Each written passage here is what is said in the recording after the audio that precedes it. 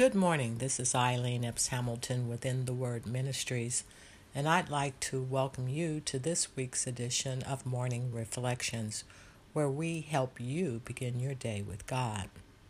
Today, I'd like to deviate as it is the Christmas season as we go through this period known as Advent.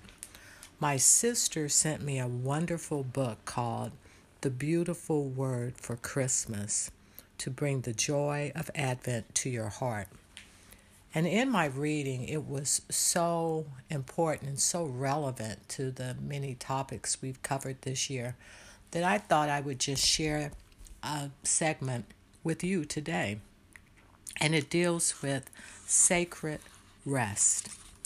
Our scripture comes out of Ezekiel 20:12.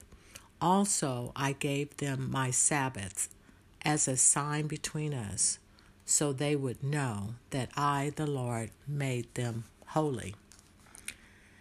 Jeannie felt overworked and overwhelmed.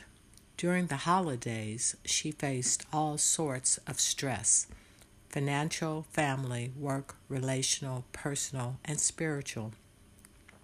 Instead of lessening her worries, Christmas seemed to augment her stress.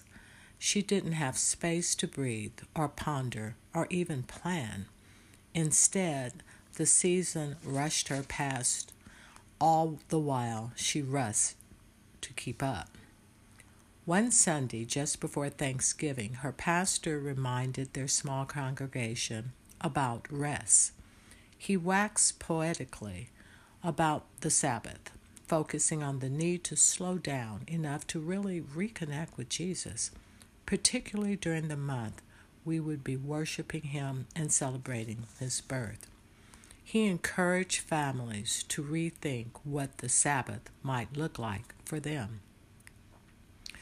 Leading up to Christmas, Jeannie decided to make one day a week sacred, not in some sort of legalistic sit in a chair and read a book way, but with a view toward freedom and joy.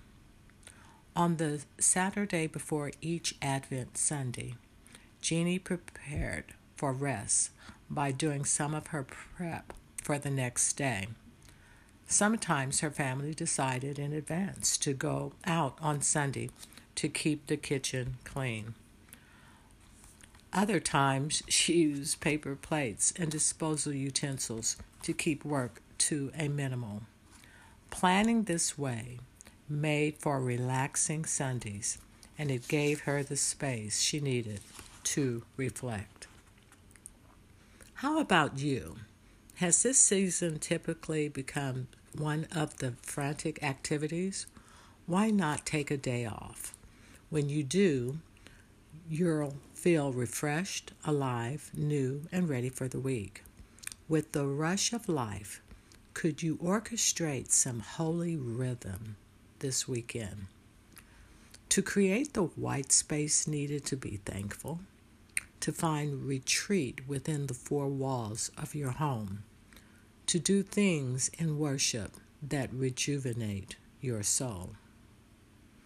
Jesus, I'm tired. Help me to stop a moment to rest and rejuvenate.